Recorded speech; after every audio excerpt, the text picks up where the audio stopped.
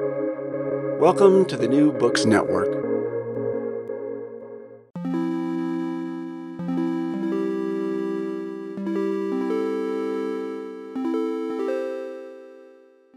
Hello and welcome to New Books Network. I'm Pierre Francais. This word has become a fashionable insult in undignified Twitter spats. It has become so commonplace, in fact, that it seems to have acquired a new pseudo-critical potency. In contemporary art, for example, there seems to be a tacit and widespread understanding that there is such a thing as 21st century fascist art. And I'm sorry that I'm not even exaggerating. You'll find a citation in the show notes if you don't believe me. But if there is such a thing as contemporary fascist art, it's hard to understand whether the distinguishing qualities lie within the work itself or within the artist's politics. There is, however, a lot of art that unambiguously deserves the label of fascist, this time with a capital F, because it was produced by Italian artists working under the regime of Benito Mussolini. Artistic movements that fall under the umbrellas of Italian modernism or futurism that have been admired by generations since the war are, in fact, entangled in complex ways with the fascist regime.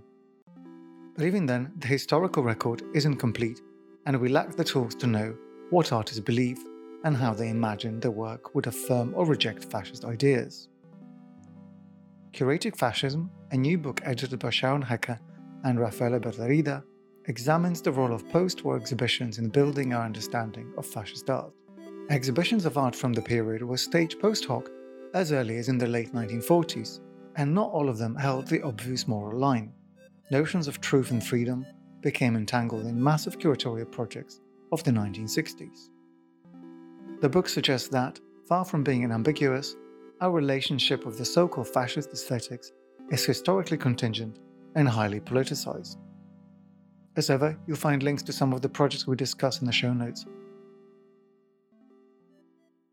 Sharon, Raffaele, welcome to the show. Hello, thanks for having us. Hi, thank you.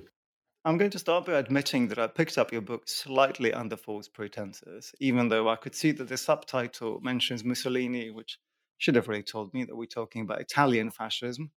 I've been spending a lot of my time lately in the kind of dark corners of Twitter and also the kind of dark corners of contemporary art and contemporary culture, in which people love calling each other fascists for absolutely no reasons. But curating fascism seems to be kind of a relevant study. But before we get into the 21st century implications of everything, I wanted to ask you about your positions and your interests in Italian fascism, Italian art history, and also about the practice of history and historiography as it relates to the field of exhibition studies. So I'm primarily a scholar of 19th century Italy. From its unification, I work on sculpture, and I'm looking at it from the vantage point of the moment that Italy unifies and then what happens later as things get complicated. There's quite a big separation in Italian art history between those who work on the 19th century and those who work on 20th century and post-war. And what has been interesting is looking at sort of continuities and differences between the period that I have been used to working on and this period that I sort of fell into working with Raffaele after seeing an exhibition that sort of shocked me about the way that history is being treated today in relation to the fascist ventennio period.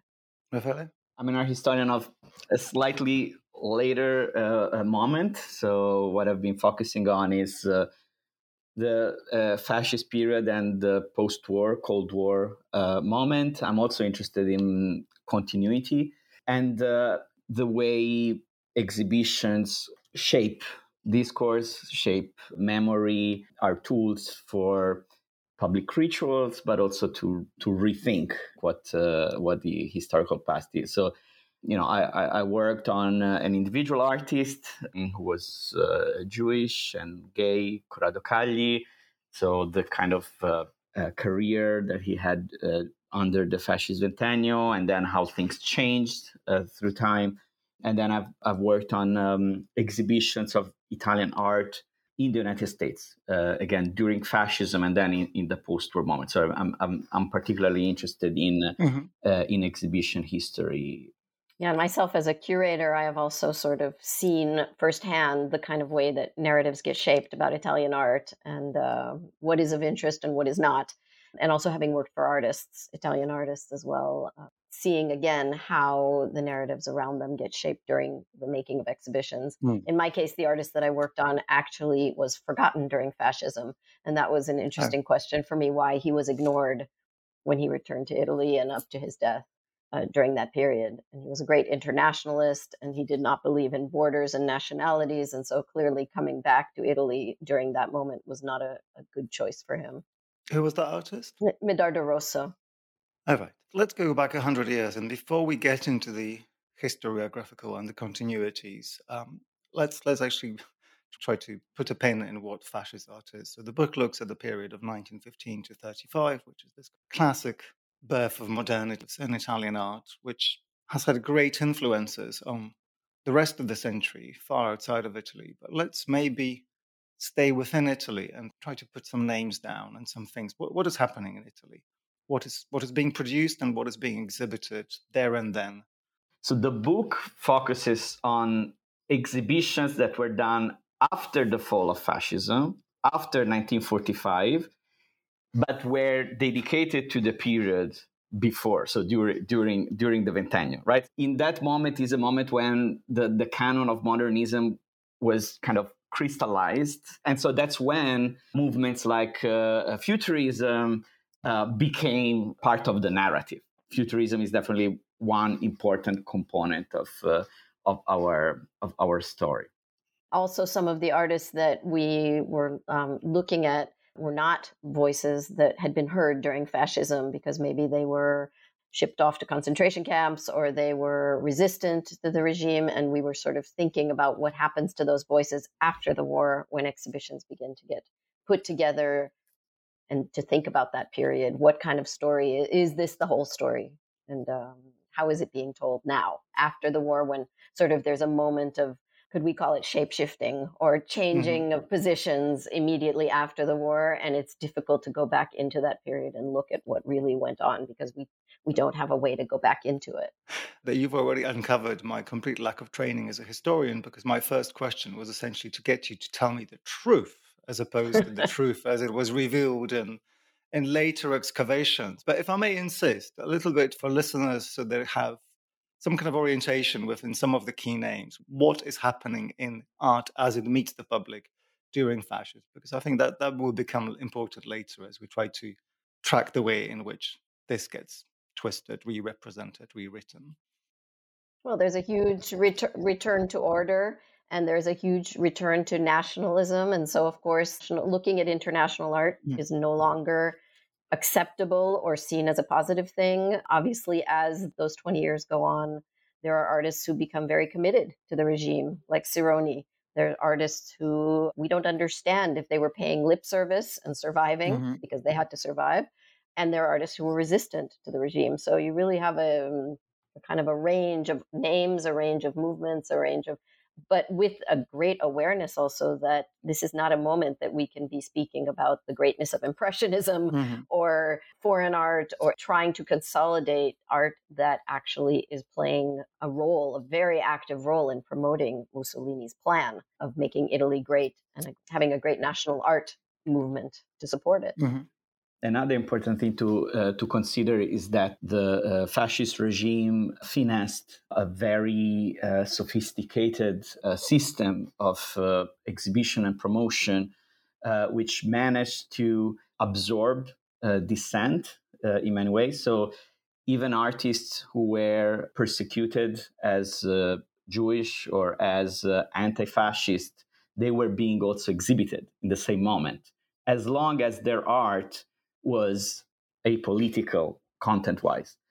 And so it really created a messy situation in the post-war moment, because the way exhibitions function to create a complicit relationship with the regime, both for the artist and for the public, were very difficult to untangle after the war. Another thing that really happened, Sharon was mentioning the return to order.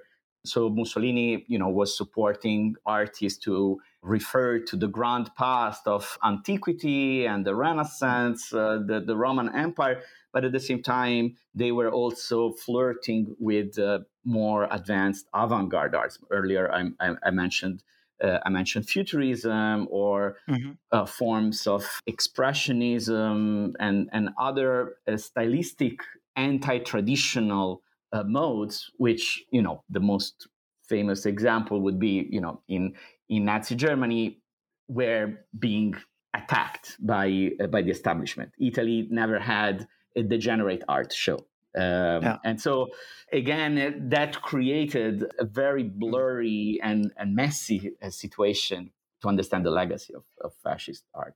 And another aspect was this absolute aesthetic desirability and beauty of these artworks. I mean, you cannot deny that futurist art is quite beautiful. And also the desirability of sort of design-related objects of the period. And, Mussolini really promoting Italy as the great modern country, in addition to their roots in ancient Rome. So the Italians felt that they were marching forward as well, and that he was promoting that. So, this makes it even messier because the art is very beautiful, and yet it's very politically and historically enmeshed and complex in a regime that was a dictatorial regime.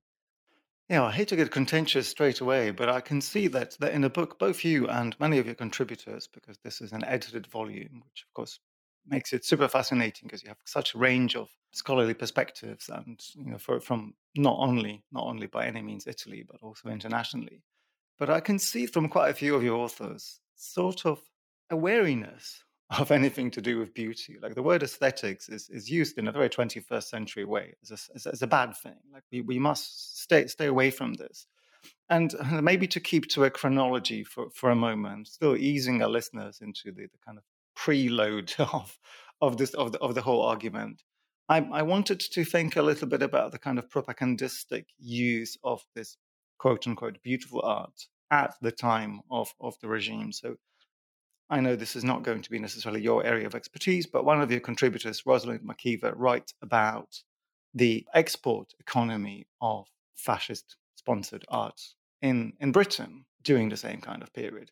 Without maybe going into too much of a detail, I wonder whether you could make a comparison with today. What does it politically, economically, in terms of soft power and diplomacy mean for the fascist regime to be able to mount or have some kind of involvement in international exhibiting of the art? I think the critical stance, to go to your first question, the critical stance towards beauty is not about beauty or aesthetic, but more about seduction. And it also happens in response. So the way the book originated, as Sharon and I started discussing the 2018 exhibition at the Prada Foundation, Post Zank Tum Tum, and our main reaction was how beautiful that show was, how that beauty has been absorbed and turned into an integral part of the branding of Made in Italy and the Made in Italy product.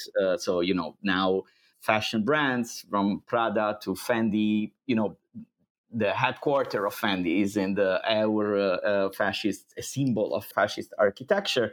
And that beauty was also part of the seduction, of the creation of consensus for the regime. So it's not intrinsically bad. There's nothing wrong with beautiful objects. But if that beauty and seduction is a facade, is a mask, or is a tool of seduction through which the public is anesthetized and political awareness or criticality are destroyed or You're blinded somehow, by this beauty. I mean, we must say that Mussolini, it was the first time in many years that artists had substantial support from the state to make art. So, of course, that was very exciting for them. And also, craft was being promoted very highly by Mussolini. And in fact, we see bronzes made during fascism that are of very high quality. And clearly he was the regime was investing in ceramics, in an ethic of national pride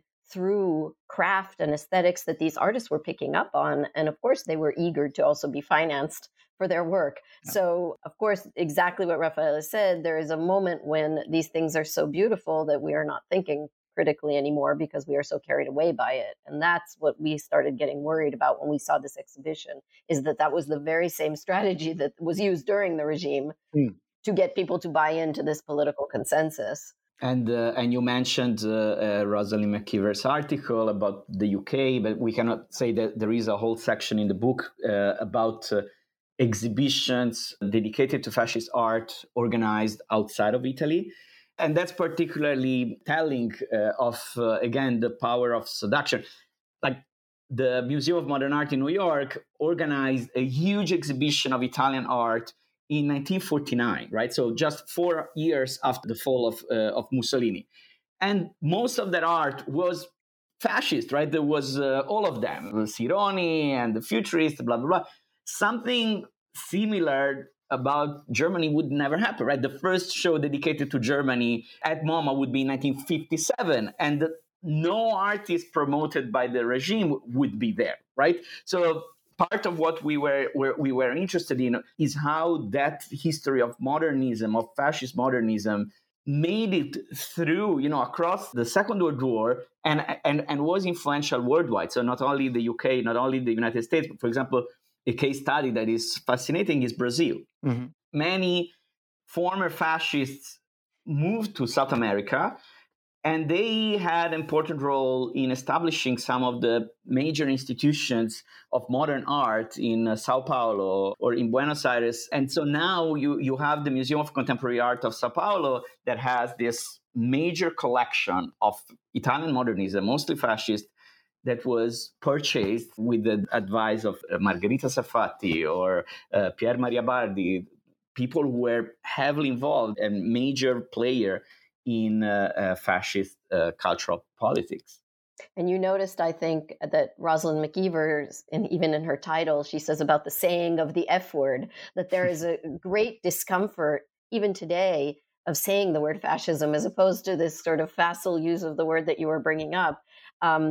There's this euphemistic, the art between the wars, the art, interwar art, there are all kinds of 1930s, the reluctance to use that word and name it for what it was or what that period was already shows you that after the war, there was some kind of strange distancing that's going on, even getting more and more layered as we get closer to today, where the art is being more neutralized and we have sort of saved the beautiful art from the period and we don't have to talk about it anymore. And, as we said in the book, what happens to the 14-year-old who comes to this exhibition for the first time and learns about this period and doesn't understand at all what was going on at the time? And how do you do that responsibly? So I think the fundamental question that comes out of this, and again, I'm going to pretend to be naive completely, is whether that relationship between the art, the aesthetics, is indeed one-to-one with the regime. We've had regimes of various sorts throughout the 20th century, and within modernity, within periods on which we have very good grips. We know how art history moves alongside with politics. I think it also would be naive to argue that today's art in liberal art institutions isn't being influenced by a certain type of a neoliberal regime. Raffaele, you mentioned that no one would ever disassociate German artistic production of the period from its underlying and then inevitable historically disaster. Would there have been any possible excuse for Museum of Modern Art staging the exhibition to which you referred so early? I think it's actually, this goes at the core of the question, and it's a complex one. I think that what happened in the post-war moment, so people like Alfred Barr and other players in the phase called high modernism, was to draw a line and separate, right, the progressive, experimental, and politically liberal from the conservative, traditional, and backwards looking. And so that's why, the German example, the Degenerate Art show is the ultimate example of how things are supposed to work, right, in that perspective. Whereas the Italian example, it reveals in a more interesting way how the modernist project was so intertwined with the politically conservative and today we would call, colonial or even white supremacist project, right? So in that case, very advanced and experimental and forward-looking art was part of, was rooted in an ideology of nationalism and supremacy, and that becomes visible maybe now. And still what this book reveals is that there is still resistance to that, right? And so that's why people don't talk about the F word. That's why people still try to say, yeah, but let's separate the aesthetics from the political. Because people still want to believe that actually that modern project is viable. And also, if you think about the fact that Germany really had a reckoning, it had a whole period of, students in school learn about it from the start as children, and it's built into the culture, this shame of what happened, whereas Italy doesn't have any of that. Basically, right after the war, a lot of people who were involved in the regime recycled themselves, curators and dealers, and many people just, went on and turned towards the new phase, turned a page and went on. And I think that whereas immediately afterwards, if you think about COVID, nobody wants to talk about COVID now. So immediately afterwards, it's a natural reaction to just not want to speak about it. It's so awful, and thank God we're done with that. But as you go further in time, you are building greater and greater layers of resistance. And so the delicacy of that shame or that psychological sort of what my parents were doing. I think there was just recently a very rare documentary of a man who went back into his family documents to see what his grandfather had done during the war. Mm-hmm. You don't see a large amount of that in Italy. There is no, even in the schools. I am American, but my children go to school in Italy, and that period is really not discussed in school.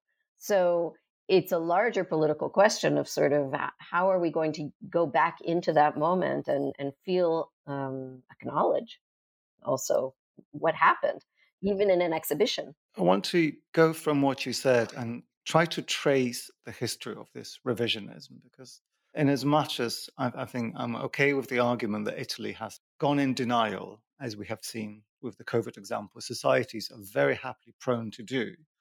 There is a twisted history, probably 60s onwards in Italy, which produces very, very bizarre arguments. I want to talk a little bit about the 1967 Florence exhibition, Arte Moderna in Italia, curated by Carlo Ludovico Reggianti, which is, I think, the canonical piece of revisionism and rethinking. This is a show that had 2,100 pieces in it, which honestly, I pity anyone trying to make sense of that. I sort of admire, but also want to condemn anyone who wanted to curate it, frankly.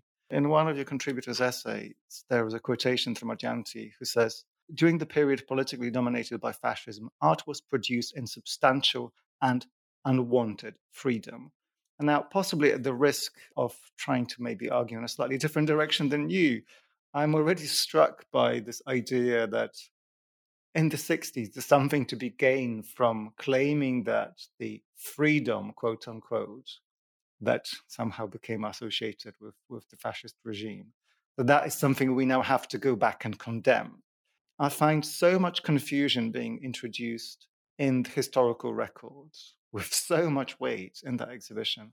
One of the things that we were trying to put in focus is the generational shift, right? So something that is very important to keep in mind when we talk about the Reggianti show of 1967 is that this is an exhibition organized by an anti-fascist activist who was in jail, who fought the resistance, and had a role, right, in the post-war moment, in the idea of how do we reconstruct, how do we resume, a national project and put together institutions and decide what role contemporary art plays in society after the regime. But there was a degree of self-positioning there that is no longer possible today, right? So curators who are working today are, people who did not experience in the first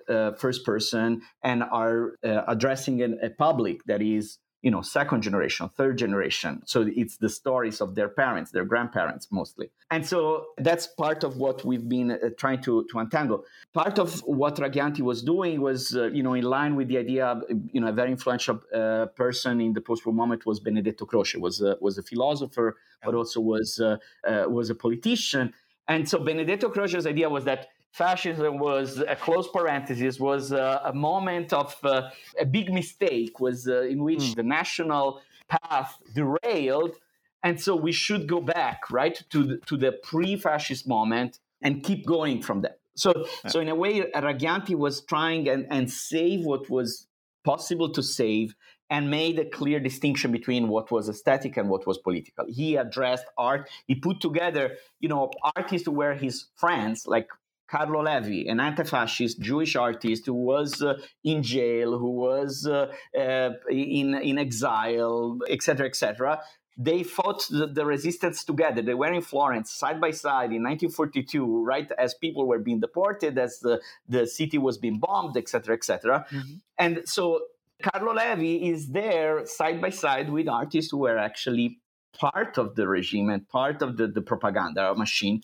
And Raghianti is trying to look at work in a way that he called what is purely visible, what is a pura visibilità, what is the aesthetics. And one of the things that emerged from studies in the book is how, for Raghianti, that was actually the only way out of a propagandistic approach to exhibiting. So he was saying the curator, the ultimate curator of the fascist period, Margherita Sarfatti, would say that, a show, the most famous show was the Mostra della Rivoluzione Fascista, the exhibition of the fascist revolution, did not exhibit the revolution, but it demonstrated it, right? So this idea that a show has an agenda, has a goal, and makes the viewer accept that. Whereas he's saying, I am doing something very different. I am presenting the art that was being produced there, and then it's up to the viewer to make sense of it, right? So it's more open-ended. And for him,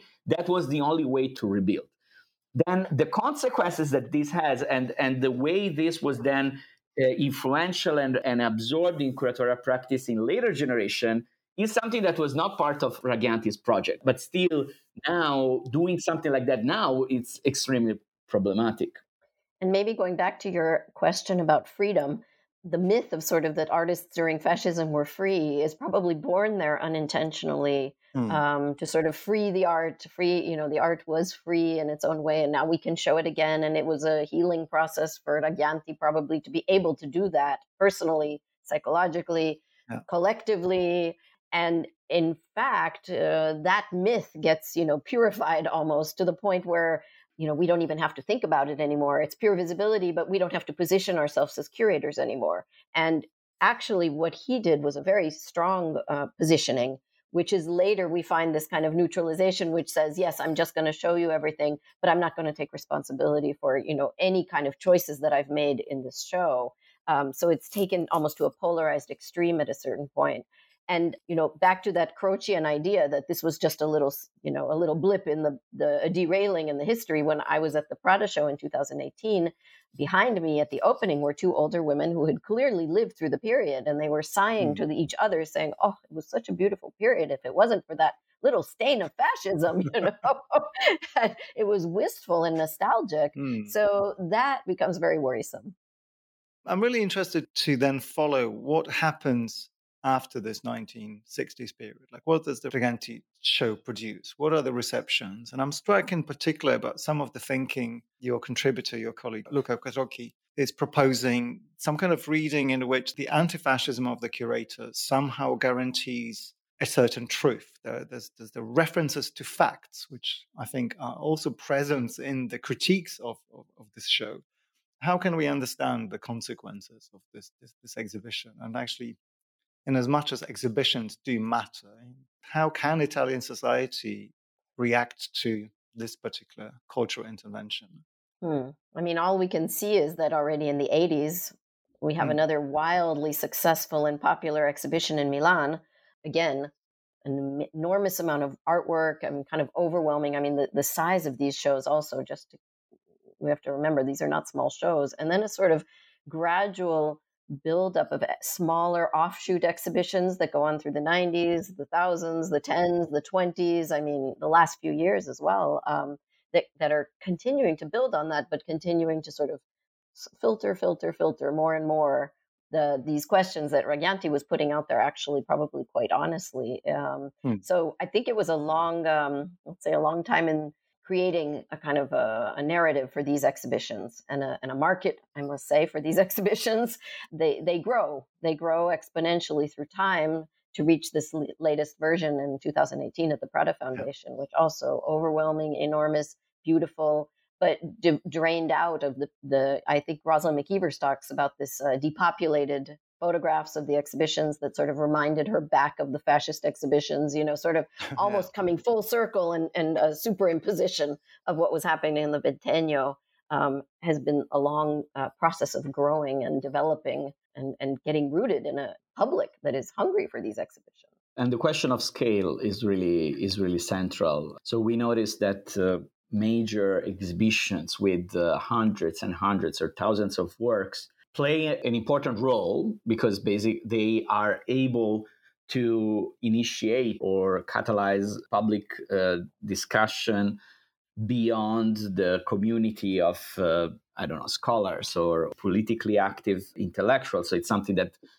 gets into the mass media and the public discourse, but at the same time they are inevitably spectacle. They are inevitably overwhelming, right? There is this sense of the amount of information, the amount which affects the economy of attention, right? It's hard to keep a sense of the individual trajectories of how you distinguish different kinds of experiences, right? That an entire period could signify, depending on who you were, where you were in that historical moment. And so, in the book, we also solicited case studies looking at smaller projects, more thematic or individual, that establish a different tone, a different level of intimacy in the relationship with public.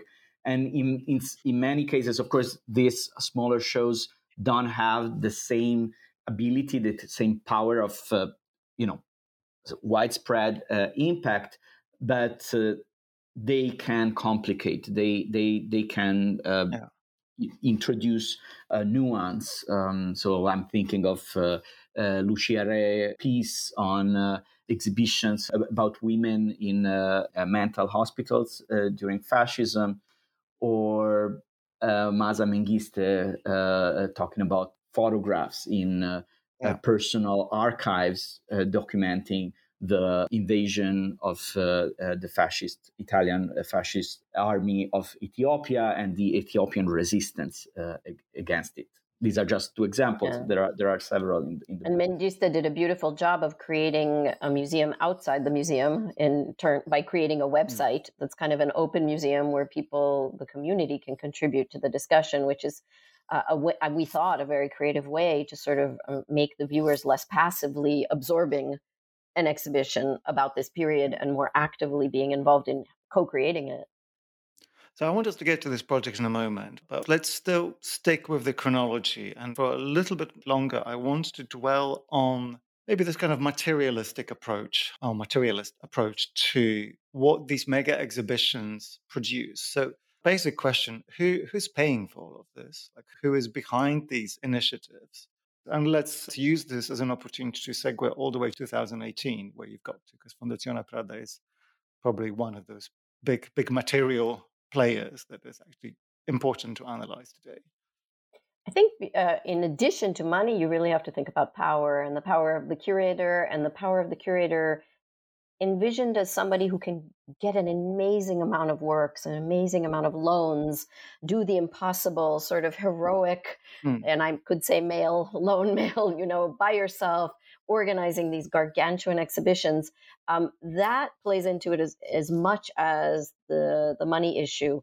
not the curator as facilitator of understanding, the curator as somebody who is shepherding an exhibition into a narrative that is open to the public and wanting the public to somehow participate and understand, but rather the curator who's focused on sort of how much I can get, and that's the sign of my bravura. Yeah. And we had actually, Raffaele and I gave a talk, and there were some curators there, and they said, well, yes, that is part of the art of being a curator, is getting as many great loans as you can. In this case, it's a very historically fraught period, so you really have to think, do I need to overwhelm and exhaust the audience with so many works? And in fact, when you got to the end of the show, you were so tired that the very small attention that was given to the Holocaust, you were too tired to absorb it because it was in the last room, and you just could barely make it through that show. And you can only imagine what Ragianti's show would have been like. So, as a curator, you are thinking about your audience's tolerance level. And this is another thing I was going to bring up earlier, is the fact that really the Holocaust is not mentioned. And of course, we have great historical studies now about the myth of the good Italian, and that it was really only the Germans, and it wasn't really in Italy. But we know that is not true, and we know that is a major part of the period. And one of the things that made me most sort of gave me a chill in my spine was when I realized that in the 1938 room, where the racial laws had been enacted and many artists and people had to, either escape or were sent away, there was no mention of it in the 1938 room. So the 1938 room was a year just like any year in Italy under the regime. And, you heard people saying again at the opening, oh, yes, he could have done a Chamber of Horrors, but it would have ruined the beauty of the show if he had done that, So there's the curatorial power to make a decision about what I'm going to say in that room that will signal something to an audience. And we did talk a lot about this, Raffaele, right? Could this have happened in a public institution and not in a private institution where they have their own funding and they're able to get these incredible loans and have the manpower to create this kind of massive exhibition and use a very sophisticated design companies for the exhibition design? Clearly, a public institution doesn't have that reach.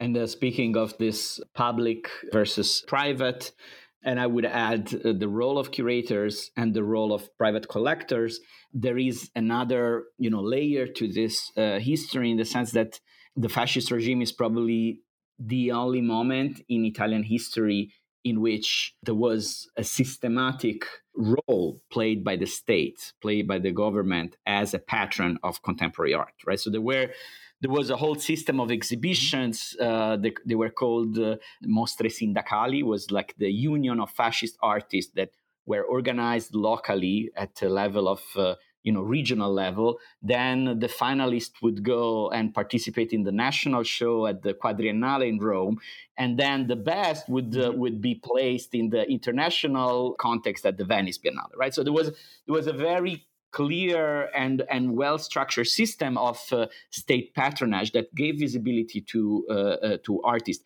And so, after the war, nothing similar really existed. Italy never really built museums of contemporary art that could compete with the Tate or the Centre Pompidou or MoMA. And so what happened was that the curator, people like Barilli or later Celant or someone like Bonito-Oliva, who's not part of this book, but they really played a role as kind of replacing the institution, right? They become critic, curator, interpreters, entrepreneurs, and they are the institution. Their archives are the most, comprehensive archives of contemporary Italian art. There's nothing like the archives of American art or the Smithsonian, right? This is one thing, right? So someone like Celant working with the Prada Foundation represents this kind of weak institutional presence and replaces for that. But of course, there is a component that is determined by market, determined by national branding. The other big question is the tradition of collecting contemporary art in Italy, which historically is pretty strong. Italians, especially in the center and north Italy, have been pretty strongly supporting national art. But a critical reflection and history of how that happened has never been done very much. So most of those works in the show, I don't know, now again, we are talking about the Prada Foundation in 2018, most of the works came from private collections.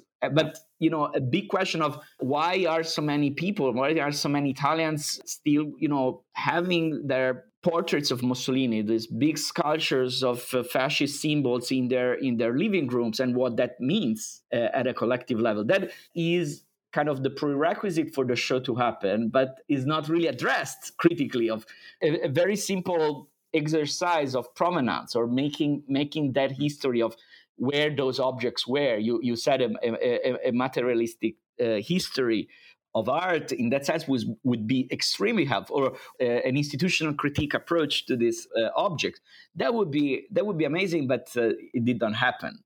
And we might also add that, and this came out in some of the essays, that families are not eager to have too much information on the wall labels or about their grandfather who was an artist, or, those have also been cleaned up quite a bit. So it's very difficult to access a true history. We also don't have a lot of documents that weren't those collected by the regimes to access, to understand. Mm-hmm. So all of that, exactly what Raffaele says, that, just even talking about how an object rolls around through history would already have been an opening up of that question in an interesting way. And the sad thing, I think, also is that there's still not a huge level of institutional critique, and curators are probably not trained the same way as maybe in the States to be able to use an exhibition to speak about a difficult subject. The whole notion of an exhibition still needs to be worked on here.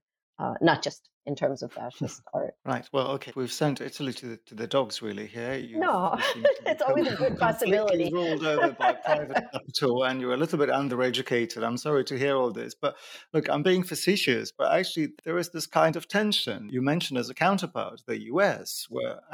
Sorry to take a side in the culture wars, but I think we've seen for the last 10 years complete kind of hysteria on the other side.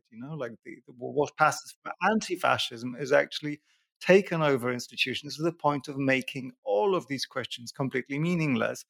And it is utterly naive to believe that the material interest that would have been, say, behind Fondazione Prada are somehow absent from all of this. Even in the UK, where institutions are supposedly publicly accountable, it is also completely naive to think that histories are not being mistreated like this. Let's speculate a tiny bit more on the motivations of somewhere like Fondazione Prada to stage this show. And particularly, I wonder, like, what it is that they might want to revalidate or somehow rehabilitate as an aesthetic palette. Is there any mileage in being as simplistic as to say, look, a lot of us own this stuff, we have it in our collection. If we rehabilitate it, in 20 years' time, we'll be able to sell it, and no one will tell us that our grandfathers bought it because they were supporters of the regime. That's very unsubtle, but I kind of wonder whether there isn't inevitably already a mirroring of the reality of the production of a lot of this work. You already said that it's impossible to say whether someone really believed it or whether they simply made a living. So what can we use to make any judgments? I have to say that thinking about this subject a lot during the project, it's very hard to know what you would have done as an artist if you were in that period. I mean, if you had a family, if you had to survive, if you had to, keep your mouth shut, would you needed to feed your family. Exactly. That's the aesthetic bit, like the complicity. Political complicity is one thing, but the actual aesthetics, what the damn thing looks like. And do you need to look at yourself in the mirror, or do you split yourself in two and say, I have to do this because this is what I have to do, and I have to live with myself somehow. And it's an almost impossible question to untangle. So I think that's what happens with the art, is that you have a very difficult time saying.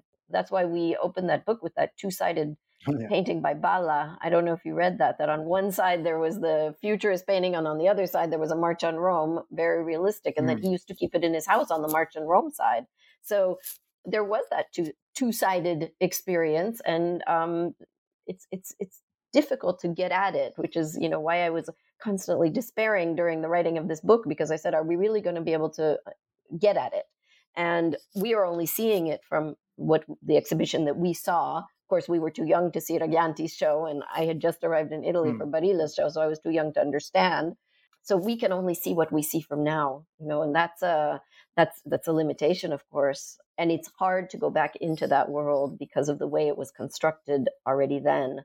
The inability to actually find real situations that you can, Raffaele has been very successful in finding what one can in terms of resistance. I think that his essay about anti-fascist artists is fascinating, but it's all being coded. They are all sort of painting things that have an air of undecidability so that people can't quite read them the wrong way at the time. If you read, you see that things were excluded from places like the Venice Biennale with the excuse that, it wouldn't have pleased Il Duce, or please, could you erase that part because that's not so, we don't have access to all of that, all of the minutes, all of the private discussions. Did people not want to leave letters around because maybe something could have happened to them? We just don't know. It's a very hard historical moment to access. And the reverence, the almost religious, that's the other thing that we have to consider. The fascist exhibitions are commonly recognized, are the most blatant aspect of them are the propaganda exhibition, right? So the one I mentioned, the Mostra della Rivoluzione Fascista, 1932, was a celebration of the March on Rome and fascist grab of power and its history, right? So it was multisensory, it was immersive, it was overwhelming. People would, go through rooms with the names of the martyrs of the fascist, blah, blah, blah. And so that was a clear avant-gardist approach to the fascist revolution. But then there was also this other side of what today would be called white cube art shows, in which the aesthetic autonomy, where you were mentioning freedom, right? The idea that the aesthetic autonomy of the artist, their creativity is sacred. And that existed, was there. It's someone like Carlo Levi, I mentioned, was, an anti-fascist, was Jewish, and the fascist police went to arrest him. And he said, "Let me finish my painting," right? And they respectfully waited until his painting was completed. So there was this divide, this dissociation, right, between what is political and what is aesthetics. And so some artists, I focused on the example of Levi because I found it very, very interesting. He was in every major show. He was in the biennials. He was in the quadriennale. His work was exhibited abroad in the United States, in Europe, in the very moment when he was being arrested. And so he would paint in a way with, there were some coded references to anti-fascist resistance. There was this kind of soft modernism, kind of expressionist style that was acceptable, but at the same time, was challenging the idea of Italian tradition and going back to they were called the valori plastici, this kind of very solid volumes of Giotto-esque figures. But ultimately, it was complicit. It's, when Mussolini exhibited this work in New York, part of it was like, see, we have art shows with Jews, we have art shows with modernist art. We are good. We are turning Italy into a modern country. It's a soft power, but it's also interiorized individually. That's a risk in this book, was to have the super long finger and say, look, this is wrong, that is wrong, this is and I hope we did not end up doing that, right? So the idea is not judging individuals or judging drawing a line of who's doing things right and who's doing things wrong, but actually see those nuances and see the dangers of how being complicit, it's so easy, and it can happen to us. It happened to us. It does happen to us, right? So that's part of the process of figuring out what are the tools. How can we develop the tools for understanding our own role in cultural production? And how can we negotiate certain tensions, like beautiful art and a tragic period? How do we hold those together? Very difficult, but how can a curator sort of negotiate two very conflicting feelings without falling into one or the other in a polarity, which that would bring out a sort of complexity. We tried with all these different essays also to show that, there is some complex thinking around these issues. One of the wonderful examples we also had, which we put on the cover, was the idea again of going outside the walls of the museum, Ijaba Shego and Rino Bianchi, and taking pictures of colonial sites in Rome with African immigrants to Italy, and making that connection and using other means, photography, walking around a city, telling the stories of these individuals. There is a lot of thinking going on in Italy about how we can do this. So it isn't just the finger waving. We also tried to think how could this be done differently and better, and what examples do we have of people who are doing it but maybe haven't had such a large voice, exactly as you said, because they don't have the institutional power or funding to do enormous exhibitions.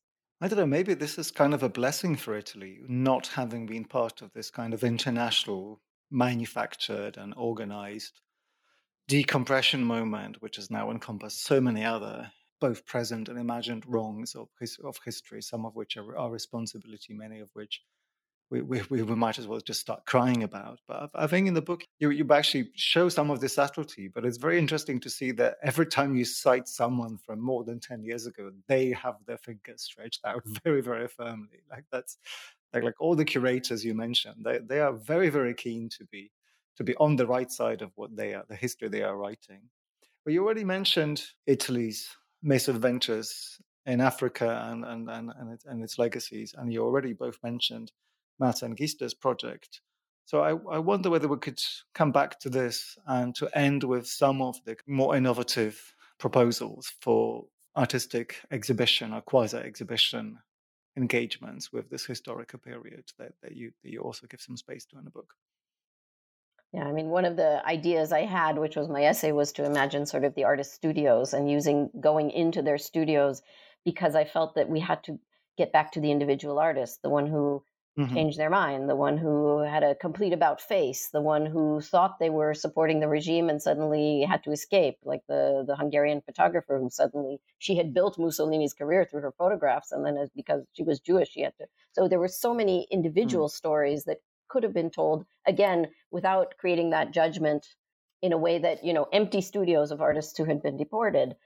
And even the idea of how hard it is to get into these worlds, and admitting that, because the photographs of the studios are probably also extremely constructed to be protective. But we also saw, for example, with Maza, how wonderful it was in our interview with her, because she wasn't just representing what had happened, but she was making extremely sensitive curatorial choices. For example, that she did not want to have images of these women, the photographs showing Italian men with these women, in any kind of compromising position, because she said, I don't want to shame them twice. I don't want to bring back the memories in that way. And so already you have somebody who's curating, who is thinking about what they're doing and why they're doing it and what is the purpose, and not just sort of putting things out there. And we thought that was a really kind of innovative way of the curator being caring. Again, Lucia Re is also example of the women, was a good example of the kind of more dialogic, more sensitive to what these women had been through in the insane asylums. So we really were thinking of modes of curating that were more relational, more empathetic, more trying to understand the individual, rather than creating an overwhelming sort of what life was like in Italy, or, for whom. Yeah. I mean, that's why we also had the essay on the queer position, which doesn't come out usually in these exhibitions. And we thought that was a really interesting question. Why isn't there an emphasis in these exhibitions on other figures who were marginalized or who had difficulties in that period? Does that take away from the exhibition, or does that enrich it with more viewpoints? The last two sections of the book are dedicated respectively to invisibility. So things that have been traditionally left out. So it's blind spots, but also things that are there, but are like overexposed, but never really addressed. And then possible curatorial approaches, possible strategies. And I think that these two elements go side by side, because in part, what is, I would say, a thread that goes across these two sections of the book is an analysis of the institutions of so what are the archives? Where are the archives? What kind of material was collected and what kind of material was not collected. So again, going back to Masa's piece, soldiers from Italy were sent to Ethiopia and instructed to use the camera as a weapon. The idea was that they would go, they would photograph, and then bring back a documentation of how backwards, allegedly, this uncivilized country was, and so how actually fascism was bringing infrastructures, was bringing modernity, was bringing,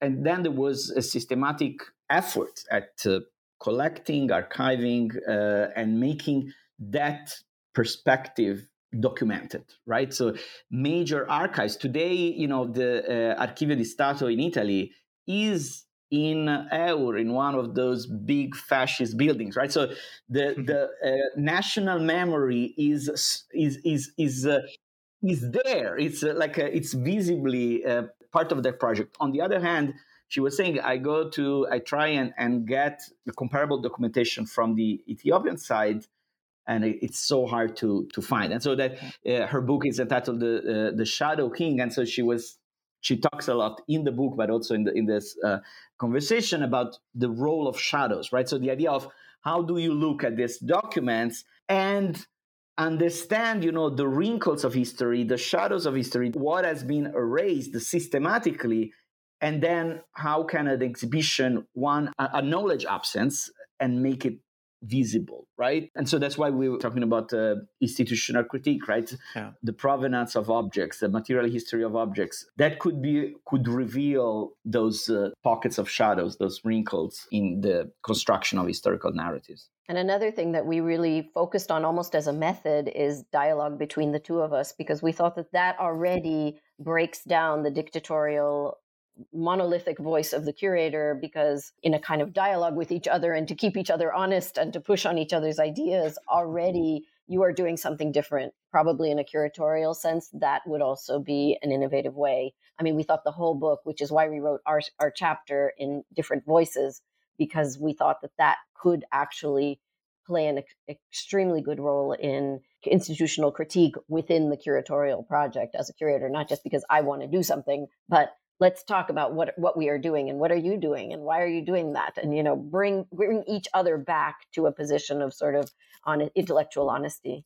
Yeah, the entire book project was developed in a conversational way between the two of us, and also with the other authors. With the authors. We had a 3-day workshop in which everyone would share, their in progress. So, often papers are delivered when they are complete, and voila, this is my thing.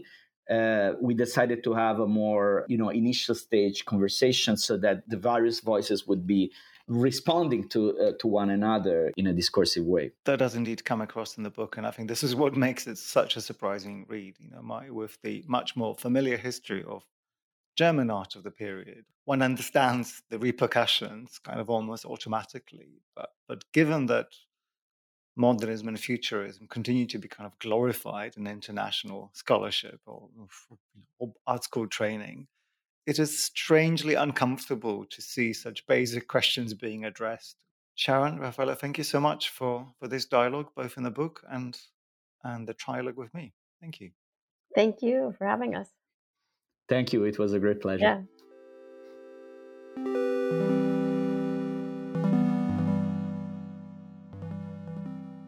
Curating Fascism, Exhibitions and Memory from the Fall of Mussolini to Today, edited by Sharon and Raffaele Bedarida, is published by Bloomsbury. I'm Pierre Delancey, and the editor is Marshall Poe. Thanks for listening, and join us next time.